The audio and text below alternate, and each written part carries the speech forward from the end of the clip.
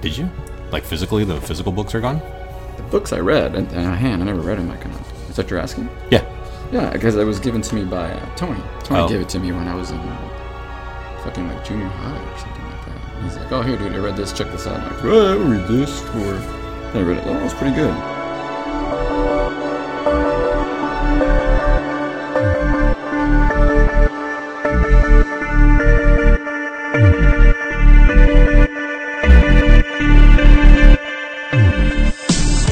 Edwardian Jackal, Dicentium, digging into the culture. This podcast, Dragonlance envisioned as the next fantasy film franchise.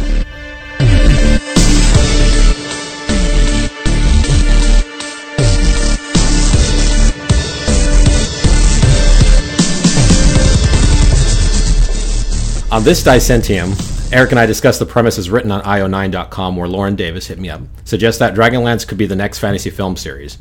I perked up on this since Eric and I spent a healthy portion of late high school dedicated to reading the series, and I hate to admit it, but I actually spent the summer of '87 reading a dozen Dragonlance books.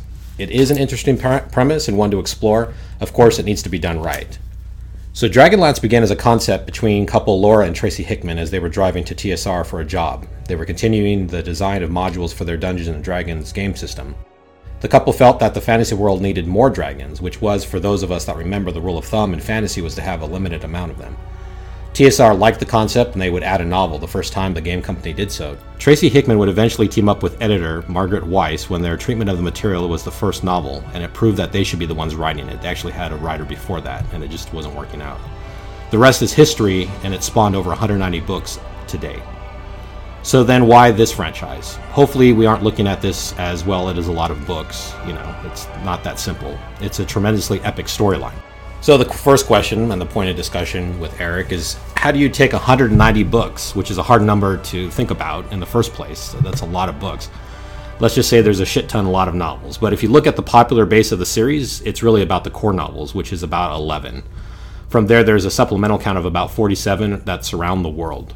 So the story really surrounds two things. Ultimately, it follows the gameplay of D&D, where you have the world and you have the party. D&D as a game actually centers itself around a party, so that was a great concept and a great idea for TSR to include that as a novel. So the party lives in the world, and like the game system itself, they are to fight within the world. So Kryn is the world that they live in, and the companions are the party. At its heart are two brothers, Caramon and Raistlin Megir. Where the companions elevate or defeat each other on their journey, Caramon remains the steadfast good warrior, and Raistlin the magic user who struggles with his quest for power, but with the twist of evil playing upon him basically through most of the storyline. So the adventures and the first three novels of Dragonlance focus on the epic journey of all of its characters, and in the process the rich mythology that Weiss and Hickman infused throughout. The first novel has the companions fight for the settlement of chaos, free slaves, and converting a key seeker that would help build up the Paladine Temple. The world is settling after the Great Cataclysm, an event that cracked the world and is a continuous threat. So first novel. Yes, the Dragons of Autumn Twilight. Yes. Very good read. Well, our whole concept is to decide if it's why it should be made a movie. Yeah. Well, I mean, just based on the movies that have been out there as itself, Lord of the Rings, and movie of the great J.R. Tolkien. I mean, it's very well written, 90 years old, but I think based on the foundation that Margaret Weiss and Tracy Hickman were playing Dungeons & Dragons before, that world alone is basically a second generation J.R.R. Tolkien. Yeah, definitely. I think, and I don't know of anybody even between that time period, You look at Lord of the Rings and it was pretty much kind of a gap until you got to that. Unless people read Frazetta. Do you ever read any of this stuff? No, not at all. But I think if they're going to do this, do a movie with this, they're going to definitely have to take a more serious role to it, like kind of like a Lord of the Rings did Peter Jackson, a little darker vision of the movie. Or else you end up with a Dungeons and Dragons movie from 2000 with Marlon Wayans, and it ends up being a comedy. And I mean, Jeremy Irons, of course, is a great actor by any means. I think he was solid for it, but they did have the right sort of start idea to it. They used a lot of no-name actors in Dungeons and Dragons, right? But Marlon Wayans and a couple other players in that movie it just seemed like I was watching Xena or Warrior Princess on TV or Hercules. It was like a TV show versus a movie, right? But you've seen most of those D&D movies? Yeah, they're pretty bad. There is an animated D&D movie I have not seen. It's been out, I think, for about 15 years. But you watched the Dragonlance one. Yes. That one's rough. Yes, yeah. It's definitely... it's not Pixar. No. For sure. It looks like those X-Men from the the 90s. That's the same animation. Right. Yeah, I mean, it's definitely a series of books that started this whole fantasy genre from, I would say, in the early to mid 80s. I think it's unique in that context that we really haven't seen a set of books come out like that. I mean, the only thing we've seen similar to that would be the Star Wars universe that came out with all those books after the Star Wars hits, and they had a good line of succession. But there have been no movies based off of that Star Wars universe since. I mean, ever. No. Yeah, it's almost like they lost a lot of steam after that one. And I was reading the other day, it seems like people hate that there was that series. And I'm like, there's some great characters like Admiral Thrawn and things like that. Right. How many of the books did you read? I read, for Dragonlance, I read the first 9, I guess you'd say the first 3, the second series, and the 9, which was the Tales, or like the short stories for the prequel, or the 6. They're kind of ahead of their time, and the fact that these Margaret Weiss and Tracy Mahick are actually writing these separate parts of the country. Mm-hmm. I think one of them lives in Arizona, and the other one's in New York or Connecticut. Be able to collaborate like that. I mean, even their spirit of their ideas. I mean, they said that they were playing Dungeons and Dragons, and every one of these characters in their books was actually someone that they were actually playing Dungeons and Dragons with. No, that's cool. That was a specific personality to that person. I mean, and to get someone to play, like, say, for example, Raceland, you definitely need someone that's got to have a good twist with a personality that can play multiple roles. Yeah, it was funny because we were talking about this before. You're reading through some of the biographical stuff with the novels, and it's like, oh, I was the guy. I'm that guy. That's my character in D&D. Right. And they definitely said it had a unique friend of theirs that was actually playing Raceland, that he had a raspy voice and kind of get in character when he actually plays Dungeons and Dragons, his D&D tune. So, I mean, this series, they put a lot of heart into it. It's been around for well over 20 years. And I think it's definitely ready to be made. It just I think it's going to take a unique concept of casting. It's going to take a big budget, a huge budget for this. I'm talking Lord of the Rings budget. To make its money back.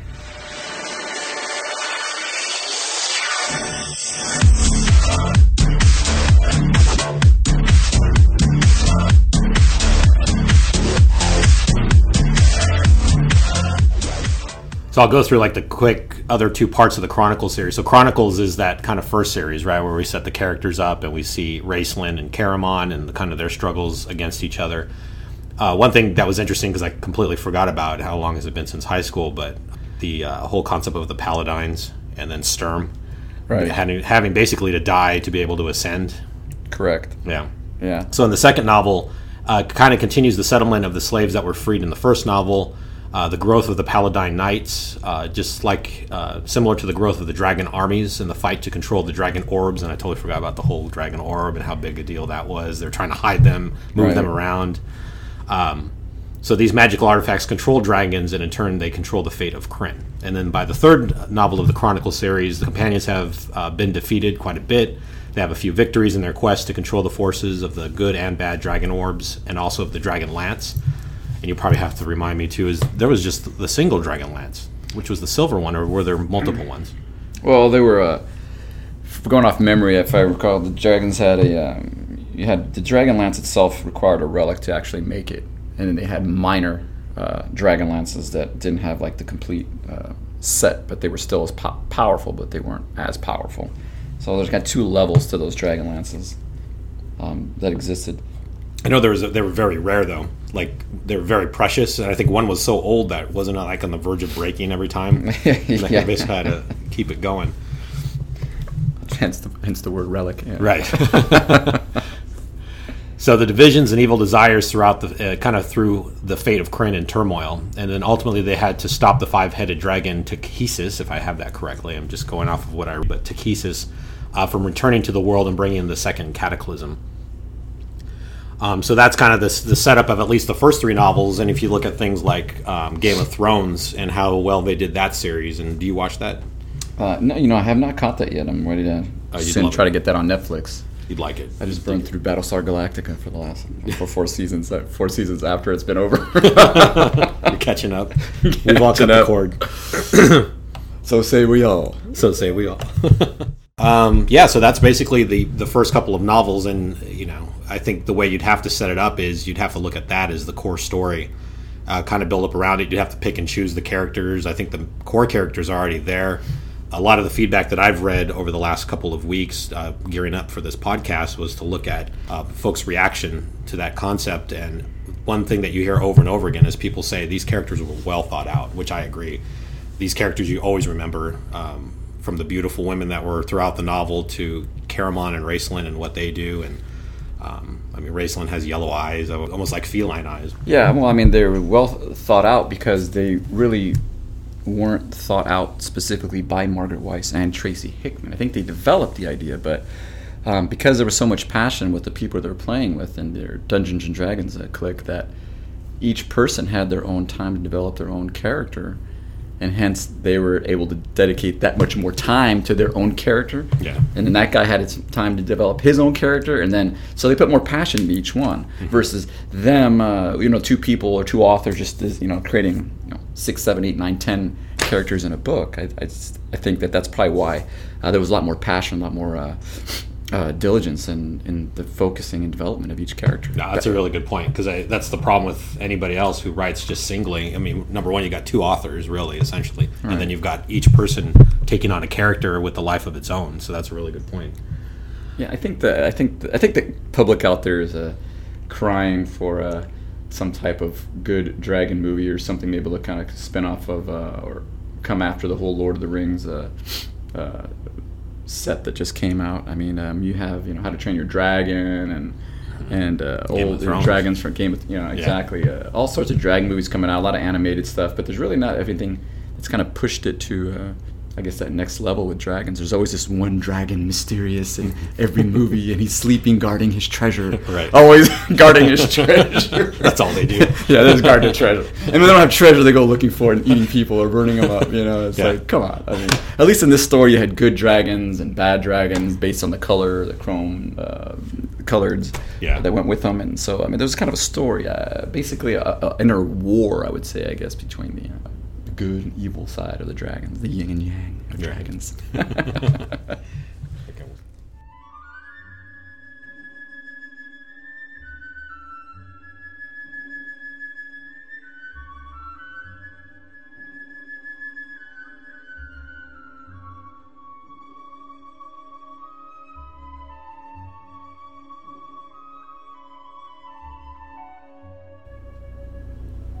So why Dragonlance? Well, Lauren Davis puts it down in her prompt, and she's right in a few key places that we'll explore right. First of all, what set Dragonlance apart from other novels was its rich mythology and its fully realized characters, which we talked about. But the fantasy genre in general can sometimes be far out of reach for a lot of people.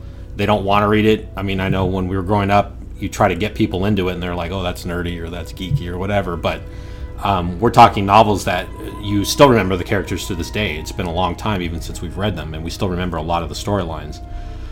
So many folks in the pre-geek culture, fantasy was a really highly niche genre. I remember at Crown Books or Walden Books, there wasn't even a fantasy section for a long time. It was usually piled into the sci-fi section because there just wasn't enough book. So Dragonlance was such a popular series on top of the Lord of the Rings that it actually started finding its own shelving on the bookshelves at that point. So I think from the early 90s forward, we started to see, fantasy getting its own area in bookstores. I like the concept of the cataclysm. Yeah, well, of itself, they've actually taken such a huge basis off, like I said, of a D&D, which actually I think is actually a great foundation. I think it's a huge foundation for it because.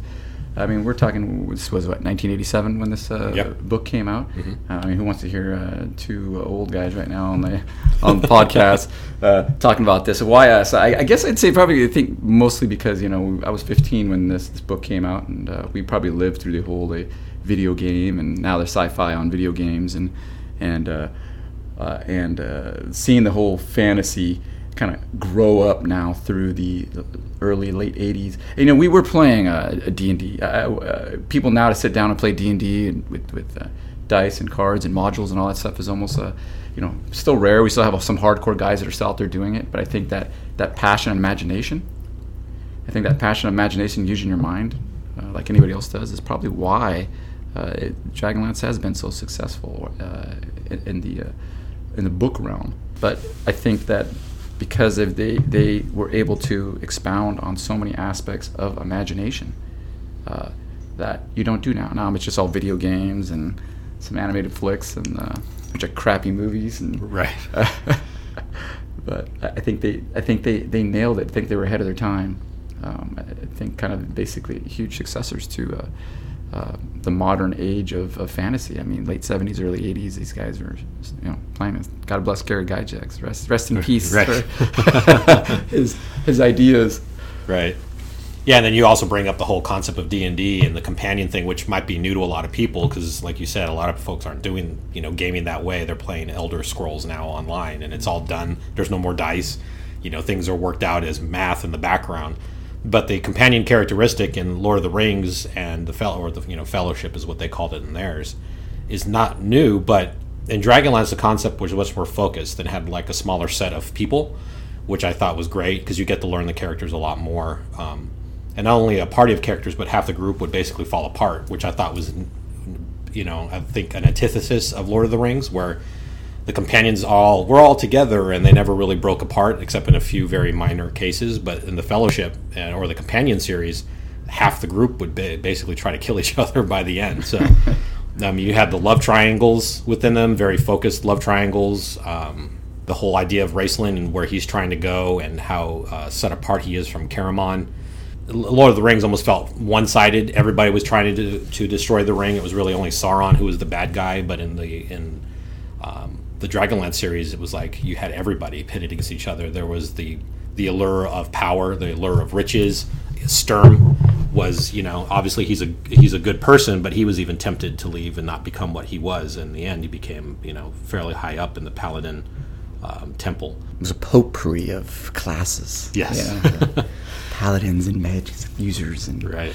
Then there's the love triangle between Tanis and Lorana and Kateria. I want to get those names right. I haven't said those names in years. But the epic fight between the brothers and that whole allure and evil of chaos. So who do you think would play these characters? I know you like redhead, so you have to think. Oh, yeah. If I was going to pick my... Ilsa Fisher. Yeah, Isla Fisher for sure. Isla Fisher. For Lorana...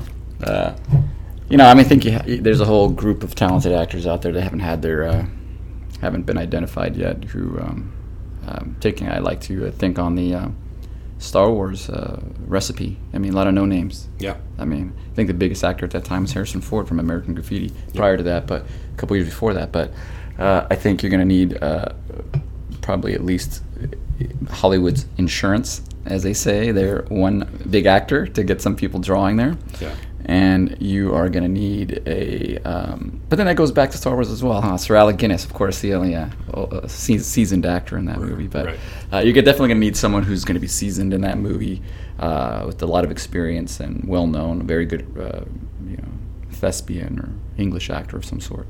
And then you're going to have to take, I think you're going to need some really no-named actors in that movie.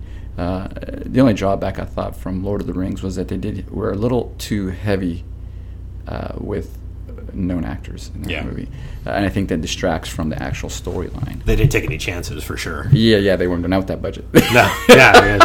Not with that budget. But you definitely need to get some people that are going to focus on the story, who can actually play the part. Mm-hmm. Maybe even some D&D fans of some sort. Maybe they're little nerds behind the scenes. They like to, they're little fantasy geeks too, and that they're really going to take some passion to this and take it serious. There's a guy from Sherlock, Benedict Cumberbatch or whatever, from Star Trek. Remember? Yeah. What if he was Raistlin?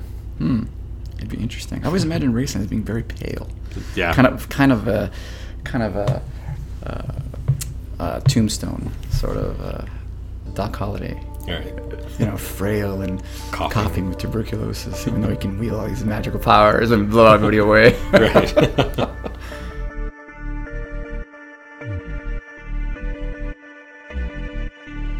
And then speaking of which, that was one of her third points, was Raceland himself as kind of the anchor for all of the storylines. So again, you've got Chronicles and Tales. The whole series can easily center around him as the anti-hero, which I don't think we've seen in a lot of other series, having somebody who we know is going to turn evil, who's going to destroy people and just even destroy his own brother. So he transforms over the course of the novels as a weak magic user that travels between good and evil, trying to straddle both sides. But eventually you start to see that he's hunger for power, and then of course that's evil. But near the end he becomes basically a god. Between the Chronicles and Legends, they both outline his journey. And with at least CG where it is today, we'll be able to get something a little bit better to show off. Obviously we couldn't do this even 10 years ago, what we could do today, especially at the TV level. Well, like you said, you haven't seen that storyline done with Raceland. I'm sure people out there in cyberspace are like, well, I've seen it 1,000 times, 100 times. Yeah, not in 1987. No, not at all. Not in 1980. You've seen it now because that was the foundation. These movies that are out here now where brothers aspire to take over the world and all that stuff. And you see that now because of that. So, a lot of stuff has been originated by Dragonlance. Yeah, definitely. And then the fourth point was we deserve better than the 1990s animated movie, which we kind of talked about. It looks really rough, and I was watching it the other night, and I felt like I think the problem with it is where the books inspire, this doesn't do that at all. Even when they kind of in the beginning go over the course of Krynn, and then they show the cataclysm, they show when the evil or the chaotic gods were in power, people were just dying, there was all that. It didn't feel that way, though. You just see it. It's like, okay, I see that bad things are happening, but you don't feel it. Right. So I think that's where we could do a little bit better. Do you think movie or TV? Oh, God. I would say anytime I've seen a book go to a TV, it's just been a disaster. If you want to talk like The Shining, The Stand, anything go from book to TV, I think all, like anybody else, I think everything that's well written first tends to do better in movie. Mm-hmm. I guess if it was geared more towards kids, like a children's series, I think it would be great for TV. Yeah. But based on a more of an adult level, on a more serious level, I think it just has to be a darker sense to this movie. From the fantasy movies I've seen in the past, like I said, the D&D movie, or even one we just talked about, Reign of Fire with Matthew McConaughey on our break. Yeah. These movies are, sometimes they're taken a little lightheartedly and comical at some point instead of just telling the story. Do you think it should even be done? Ooh. That's a double-edged sword there, right? I'd say, no pun intended, honey. I would say it should be done if you have the right director. Right. I think you definitely need to have Margaret Weiss and Tracy Hickman on board as consultants, mm-hmm. for sure. Like, even in the actual movie process, like, there. Yeah, that's a good point. I don't know what they call it in the movie business, but basically there. And I think that they're not going to be able to. This is six books here. This is a long series. I mean, we just barely got through the Star Wars 6 set after 20 some odd years. Yeah, no kidding. For something like this is going to take. I think it would take time. I hate for whatever they do something like they did with Lord of the Rings, with the first 3 out, and then come up with The Hobbit and the prequel afterwards. Right. Just try to squeeze some more blood from Return up. And then extend that for 3 movies. Yeah, the book was like 100 pages, and then it's like a 2.5-hour flick. On top of that, there's a sequel coming out. Right. I'm like, the book wasn't that long. It's like, what, a Mice and Men, Steinbeck's 89 pages or whatever it is. Yeah, and especially where they end the second Hobbit movie. I was like, we're still going to go on from here? I was like, oh my God. The kids were like, you got to be kidding me. Yeah, as it was, they're filming parts of the were briefly described in the book in less than a page. Right. They made like a 10-minute fight scene. Oh, man. So, I don't know. I said if it's going to be a movie, it's definitely got to be done by the right people, right directors. I think that storyline is, the writing probably has to come directly from them almost. Yeah. And I would say, too, I think you'd have to start off, obviously, with Chronicles, see how well it does, and see if you go on to Tales. But Chronicles has got enough in it that I think it would draw a lot of people in. So basically, how does this play out? Let's say we are in that mode. Dragonlance is getting made. Format could be argued, but of course, with anything, we should start off with the Chronicles series. You've got a format of 3 2-hour episodes, perhaps, for each book. Maybe they just start off with the first book and see how it goes from there. They also need to make it feel epic. So with Game of Thrones, they started off by, with a tremendous intro that kind of show this beautiful map of the world, almost like a steampunk-ish kind of look to it. Mm-hmm. And they kind of tell you that this storyline is infecting the entire world, like this whole thing. So with Kryn is a world and a living thing in and of itself that, the Cataclysm kind of set the basis for where everything is at now. So you kind of have to show Kryn, I think, in the opening sequence. You got to show what's happened, what's gone on every episode, say that everything's at stake. In order to keep that tension going with the series, it's almost like Walking Dead, where everything is teetering every single time. It's that apocalyptic world, because that's what Kryn is. It's gone through a cataclysm. The idea of the cataclysm could happen again. So that's the part that they're all struggling with. They all start to see that Raceland's going to be the one who could bring the cataclysm back again with Takesis. So they're all scared that he's going to become too powerful, and eventually that's kind of what happens. So if you don't do those key things, I think that's where it fails. And dragons are a key thing. So we were talking a couple weeks ago about, dragons. What are good dragon movies in your mind? Oh, Willow. Willow had a great dragon in it. That's true. Great dragon in it. That's old school. That's old school right there, guys. I'm taking you all the way back. Let's see. What else? What's sad is no one even talks about Willow anymore. It's almost like a non-movie. You didn't like Val Kilmer? Why are you a hater on Val Kilmer hater? I've always been a fan of kind of the old school Ray Harryhausen, that kind of style of dragons. Not so much of a fan of the talking dragons, but in this series, you kind of in those movies that have had that, it's part of their storyline. It is what it is. I think you're just going to need you need to have a lot of character development, and it seems like in movies there's always a little short because they're short on money budget, right. The time budget. Unlike Walking Dead, where you've got seasons and seasons to develop characters and focus on that, not so much on zombies around them. But I think this is going to be definitely a delicate balance and be able to bring these characters out. So we'll see if they ever do it. Now, you bring up a good point, too. So the other thing that we had talked about before, and I'll bring up Aragon quite a bit in this part of the discussion, that Aragon the movie failed because it didn't show any of its classes and characters at all, or the other races that live in the books. It was 4 novels, and basically they didn't have anything in there that would tie anybody into the world at all. So you didn't get to see a lot of the different races like the dwarves or the orcs or anything like that. So in this series, like we were saying during the break, Eric pointed out that there's a ton of different races and classes and all of these other, I think the richness of the world needs to be explored there as well. There's gods in this world, all powerful gods that almost like the Greek mythology, they come in and out and they help. What's his name? Fizban? That's right. Yeah, Fizban comes in and out. He was the god of good. He was kind of basically in incognito like Gandalf was. Gandalf was actually an extremely powerful wizard, but you don't see it until he goes through his transformation, fighting Balrog in the tunnels. Well, Lord of the Rings was very magic in that time is very subtle. Mm-hmm. It's very simple. It's very subtle. It's not blazing. But in D&D, it's much different. And in this, magic users and mages are by far always the more rare gem. Like you don't see in every movie, in every storyline, always kind of like that little witch in the woods that you don't see too many of them out there, right? But yeah, I think eventually, hopefully, they can do something like my old school movie favorite, Dragon Slayer. Yeah, 1982, old school, dark but simple cast, great storyline. Yeah, great storyline, good dragon. Dragonheart, did you like that? Not so much. Not so much. I kind of like Dragonheart.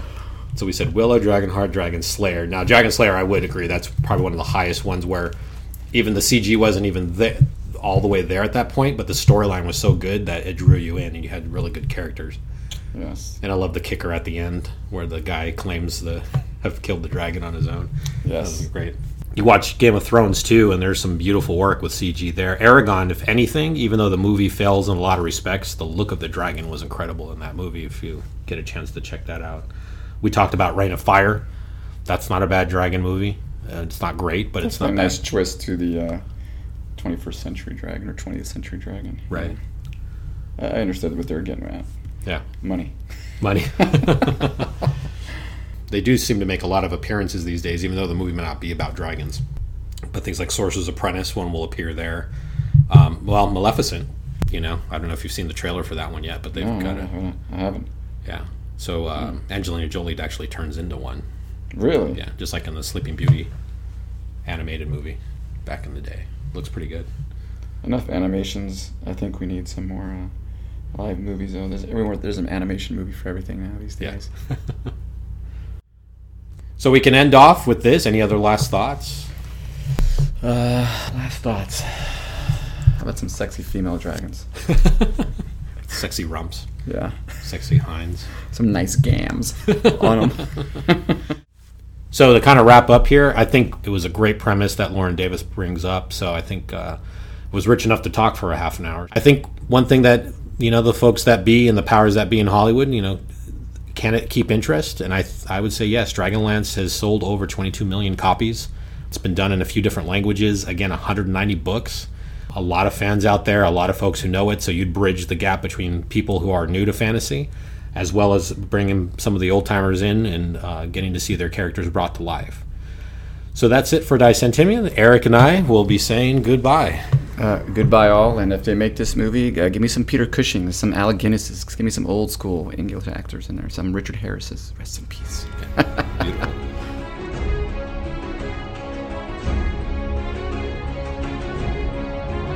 This is a man's world, but it wouldn't be nothing. Nothing without a woman or a girl. Man made the car, take us over the road. Man made the train to carry the heavy loads. Man made these electric lights to take us out of the dark. Man made the boat for the water, like they said that no man. Man thinks about a little bit of baby girl and our baby boy.